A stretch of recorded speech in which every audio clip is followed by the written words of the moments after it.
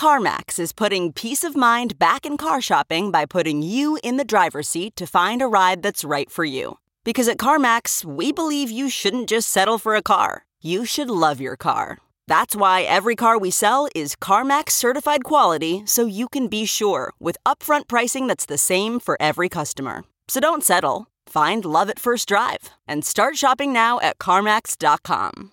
CarMax, the way car buying should be. Okay, picture this. It's Friday afternoon when a thought hits you. I can spend another weekend doing the same old whatever, or I can hop into my all-new Hyundai Santa Fe and hit the road. With available H-Track all-wheel drive and 3-row seating, my whole family can head deep into the wild. Conquer the weekend in the all-new Hyundai Santa Fe. Visit HyundaiUSA.com or call 562-314-4603 for more details. Hyundai, there's joy in every journey. Is there even the outside possibility that this becomes some truly quasi-philanthropic thing? To the extent that Elon is serious about the high-minded ideas and believes that this is more important than just a corporation or a bottom line, could he actually create something that is fundamentally different and more open from within this framework? Welcome back to The Breakdown with me, NLW. It's a daily podcast on macro, Bitcoin, and the big picture power shifts remaking our world. The Breakdown is sponsored by Nexo.io, Arculus, and FTX, and produced and distributed by CoinDesk. What's going on, guys? It is Tuesday, April 26th, and today we are talking about the beginning of the world's biggest free speech experiment. Briefly, before we get into that, if you are enjoying The Breakdown, please go subscribe to it, give it a rating, give it a review, or come join us on the Breakers Discord. It's where we chat about this topic and so many more, and you can find it at bit.ly/breakdownpod. Also, a disclosure, as always, in addition to them being a sponsor of the show, I also work with FTX. So, after weeks of back and forth and speculation, Elon Musk has finally purchased Twitter. Twitter and Elon have come to an agreement that will see Elon take the company private. Last night, Twitter creator Jack Dorsey tweeted a thread. It started with a link to the Radiohead song Everything in Its Right Place. And from there, Jack says, "I love Twitter. Twitter is the closest thing we have to a global consciousness. The idea and service is all that matters to me, and I will do whatever it takes to protect both. Twitter as a company has always been my sole issue and my biggest regret. It has been owned by Wall Street and the ad model. Taking it back from Wall Street is the correct first step. In principle, I don't believe anyone should own or run Twitter. It wants to be a public good at a protocol level, not a company. Solving for the problem of it being a company, however, Elon is the singular solution I trust. I trust his mission to extend the light of consciousness. Elon's goal of creating a platform that is maximally trusted and broadly inclusive is the right one. This is also Parag Agrawal's goal and why I chose him. Thank you both for getting the company out of an impossible situation. This is the right path, I believe it with all my heart. I'm so happy Twitter will continue to serve the public conversation, around the world and into the stars." There are a lot of themes in that thread that we will come back to. Elon, for his part, posted a yes surrounded by emojis and an image of a quote from him. "Free speech is the bedrock of a functioning democracy, and Twitter is the digital town square, where matters vital to the future of humanity are debated. I also want to make Twitter better than ever by enhancing the product with new features, making the algorithms open source to increase trust, defeating the spam bots, and authenticating all humans. Twitter has tremendous potential. I look forward to working with the company and the community of users to unlock it." The takes around this are roughly what you would imagine. On the one side are those who are crowing about how bad this is for democracy. Senator Elizabeth Warren tweets, "This deal is dangerous for our democracy. Billionaires like Elon Musk play by a different set of rules than everyone else, accumulating power for their own gain. We need a wealth tax and strong rules to hold big tech accountable." Another part of the bad for democracy take was about his free speech absolutism. George Monbiot, an environmental and political activist writer, tweets, "Elon Musk's free speech absolutism is lethal. Persuasion is the primary determinant of human action. Hate speech leads to acts of hate. Lies destroy democracy. Curbing hatred and lies preserves other essential freedoms. Musk's vision for Twitter is not a promise, but a threat. Every freedom needs to be protected from every other freedom. Aggregate freedom requires a balance between specific freedoms. But there's something about this issue that, though it is innately complex and fascinating, excites the crudest and most simplistic thinking. Some people shout freedom, then imagine they have won an argument." Another part of the concern side of the discussion is a notion that free speech isn't just about content moderation or lack thereof, but about the power of certain actors to amplify their content over others. Edward Perez, who's the director of product management at Twitter, writes, "Given the reality of adversarial actors with access to the amplifying power of concentrated capital and influence, many of whom seek to cause division and undermine democracy, any discussion about free speech on social media platforms that ignores this fact is missing the mark." Then, of course, on the other side is that this is great for democracy, folks. Many are focused on the content moderation that suppresses voices. Tyler Winklevoss of Gemini says, "When Elon Musk owns Twitter, we will finally learn how sinister and politically motivated the shadow banning and algorithms were and how dangerous they were to our democracy." Some are talking about how there is more room for moderation than the critics are saying. Investor and podcaster David Sachs says free speech has never meant anything goes. There's plenty of case law on that. What it means is you don't get to make up the rules as you please in order to censor your political opponents. There are also lots of middle ground people who just don't think this is as political or important as it's being made to be. Avi Fellman writes, "Twitter has always been centralized. Elon buying it may or may not have the centralized entity do things that are good for the open source decentralized world. My bet is that it's good for our mission in crypto, but if it isn't, it doesn't matter. Twitter was never open anyways." Along those lines, Mike Dudas writes, "Does anyone really think Twitter has anything to do with the decentralized future at this point? Twitter ownership is a sideshow, in my opinion." There is another group who are talking mostly about the specifics of what Elon says he plans, and frankly, I find this part of the discussion to be the most productive. Around this idea of open algorithms, Venkatesh Rao writes, "Jack wanted to let anybody write their own feed algorithm against the API, if I recall correctly. That's really the big potential win here. If I can make, or more likely select from a marketplace, a feed algorithm to suit me, I kind of don't give a shit what the free speech crowd does. It will also take the wind out of the sails of free speech posturing by creating a meaningful exit option. Right now, the best in-platform exit option is protected tweets, and that is no good. As it stands, only crude mute and block mechanisms exist, and they don't scale. Others are more focused on this idea of authenticating all humans. Karim Rifai, an anti-authoritarian advocate, says Bashar al-Assad just implemented a law that would imprison anyone who criticizes his regime online for 15 years.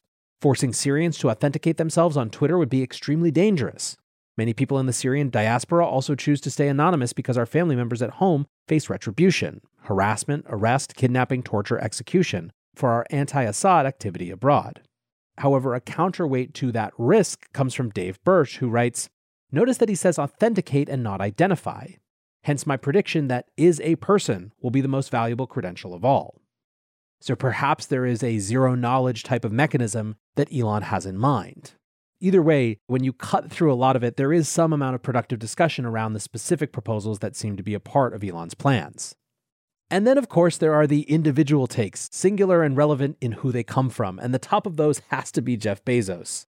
Mike Forsyth, an investigative reporter at the New York Times, tweeted, "Apropos of something, Tesla's second biggest market in 2021 was China after the US. Chinese battery makers are major suppliers for Tesla's electric vehicles. After 2009, when China banned Twitter, the government there had almost no leverage over the platform. That may have just changed."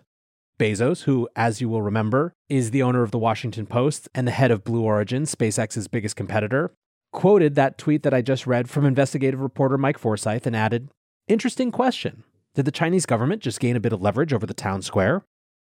I have been living in this conversation for sure for the last 24 hours or so, but just for the last few weeks as well, as you guys who listen to the show every day well know. One of the things that I find most difficult about it is that there is an immense partisan dimension of this that is obfuscating so much, not least of which is the fact that Twitter's current ownership hasn't been like some paragon of virtue. I actually think that the partisan dimension of the debate around Twitter is not just Twitter's alone. It begins with Facebook in 2016. And the Russian bots that, to so many liberals and Democrats, became the reason why Hillary Clinton lost the election. That made liberals up in arms at social media. And in some ways, I think that Twitter's banning Trump was this capstone on an event that calcified and hardened the debate around social media censorships and platforms as an entirely partisan issue. Now, there are plenty of people who do break out of that framing. I asked on Twitter whether there was anyone on the left who was excited about Elon and anyone on the right who was concerned, and I got some good responses. Doesn't surprise me at all that my listeners are folks who are able to hold complex ideas in their head and break out of partisan normalcy. but I kind of still think it's an exception proves the rule sort of thing. And because this debate, given especially Twitter's banning of Donald Trump, is so partisan, there's a lot of pretense and a lot that you have to wade through to try to get to something meaningful underneath. It's hard not to feel like it wouldn't be exactly the reverse if the sides were reversed. In other words, if a sitting Democrat had been deplatformed, that we'd basically have a complete switcheroo in terms of who was supporting what position. For what it's worth, I think that's a pretty good argument that we should be more concerned about the freedom of speech side of the argument. In other words, if our belief is that any side who had their person silenced would be up in arms, that makes me want to err on the side not of the victors who got the deplatforming done, but for the side of more consideration for voices and not fundamentally cutting them off. However, hold aside the partisanness of the discussion, there's something else that I find problematic. Both sides are so focused on the moderation side of the discussion, when to me, that does not seem to be the primary or at least the root issue. It seems again to me to validate the point that this became what it became when Trump was pushed off the platform. Now, that's not to say that there aren't tons of moderation issues. Let's assume that you're in the camp that thinks that there should be some moderation policy somewhere, which not everyone is. There are still lots of questions, specifically such as 1. Opacity around the moderation policy itself. How knowable and communicated it is what is and isn't acceptable. 2. Opacity around the decision-making process on censoring or taking down a specific tweet or deplatforming a specific person. How clear is it who makes those decisions, and how clear is it who makes those decisions, and how do they actually make them, given that almost everything in real life is in a gray area no matter how well articulated your policy is. 3. What is the appeal system? Is there a well-communicated or clear process for people appealing decisions? 4. Accountability. Is there a culture of accountability or regular reviews of the decision-making process, or just the decisions being made themselves to make sure they're not calcifying based on subjective or partisan opinion? Even with all these real challenges around moderation, I still think that they're all ultimately questions about how to clean up another larger issue, which I believe is the relationship of the business model and the algorithm.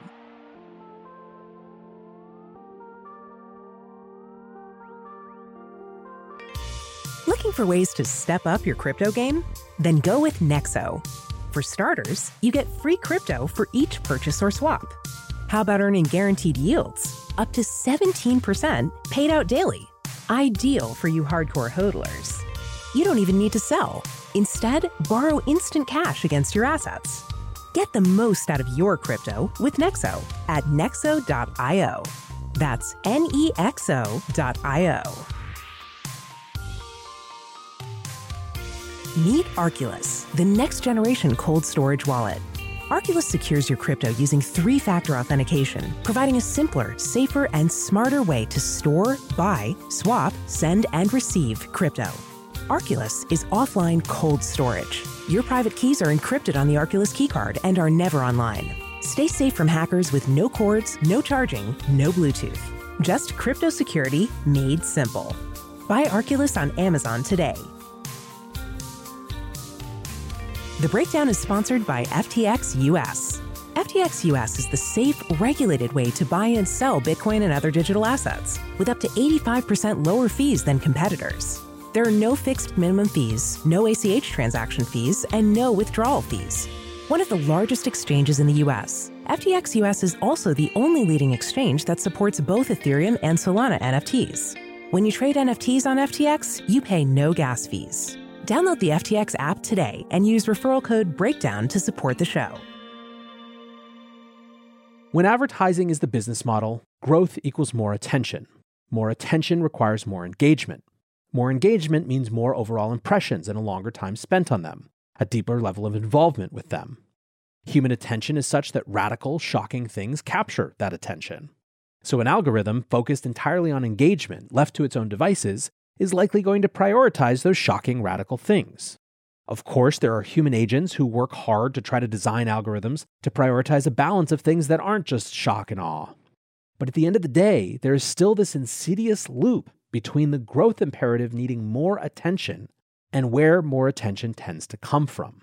This is the inescapable challenge of advertising as a business model in social media. This is a bit of a rough analogy, but to some extent it reminds me of the difference between philanthropy and changing social and economic systems.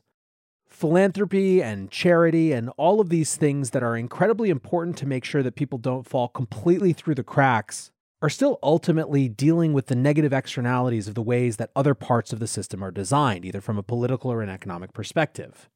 I believe that the safety nets that private philanthropic and charitable organizations create are a key part of moving a society forward and solving problems and challenges that were created by system design decisions and just the slow accumulation of history that happened potentially years and years and years in the past.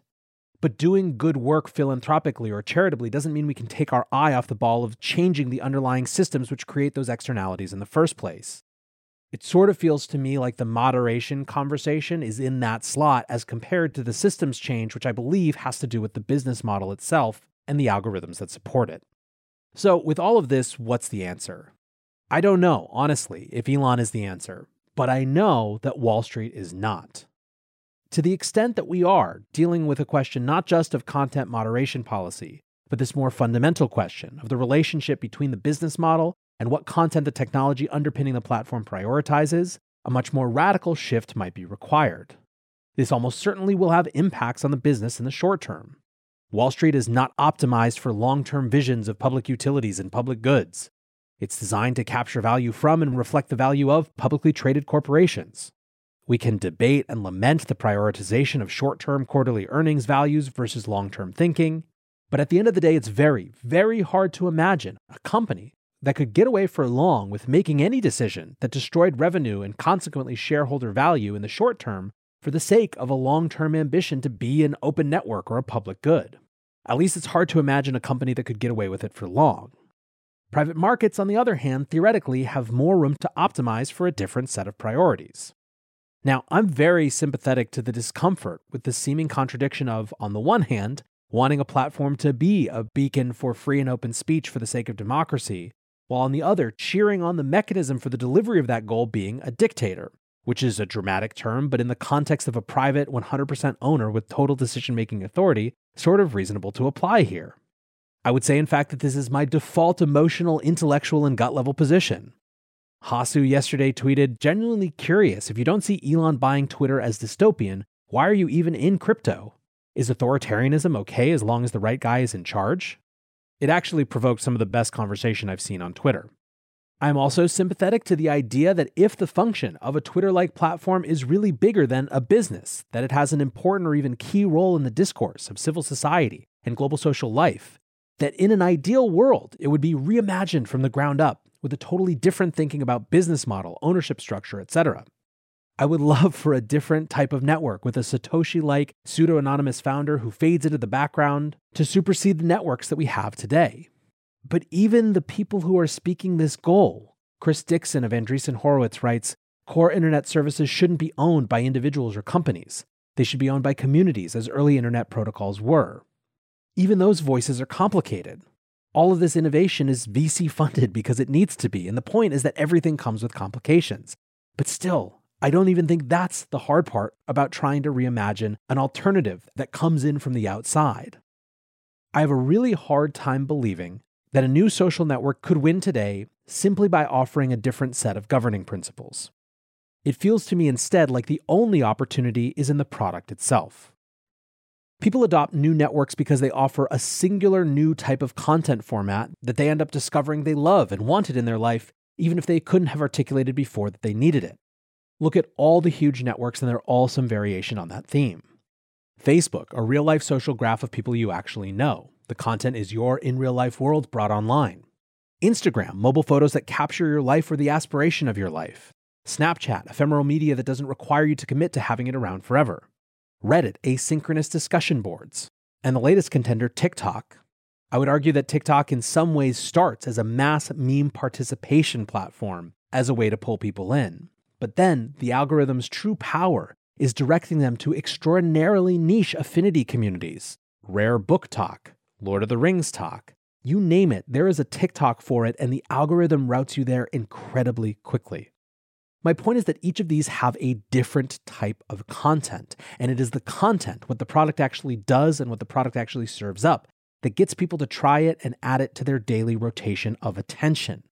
It seems unlikely that a Web3 version can dethrone any of these competing on terms of just being a better run X.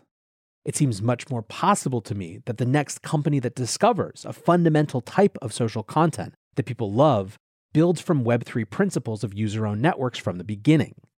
But that's almost separable from the question of the content and the product that would get users to care in the first place. In this landscape, Twitter is the default synchronous real-time discussion network.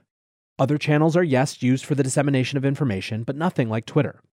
There have been a half dozen or more Twitter alternatives that have come up over the years, but none of them have even gotten close to critical mass. Is it possible, then, that having a principled, deep-pocketed, singular owner who is willing to take a massive financial hit during some transition period is the best path forward to seeing a Twitter-like real-time synchronous network that more closely resembles what people actually want? In other words, that a benevolent business dictator who can make decisions that might be short-term, financially painful to address the real underlying issues of the network without forcing a mass shift in behavior to some other network is the best possible way for the real-time discussion network that we actually want to emerge?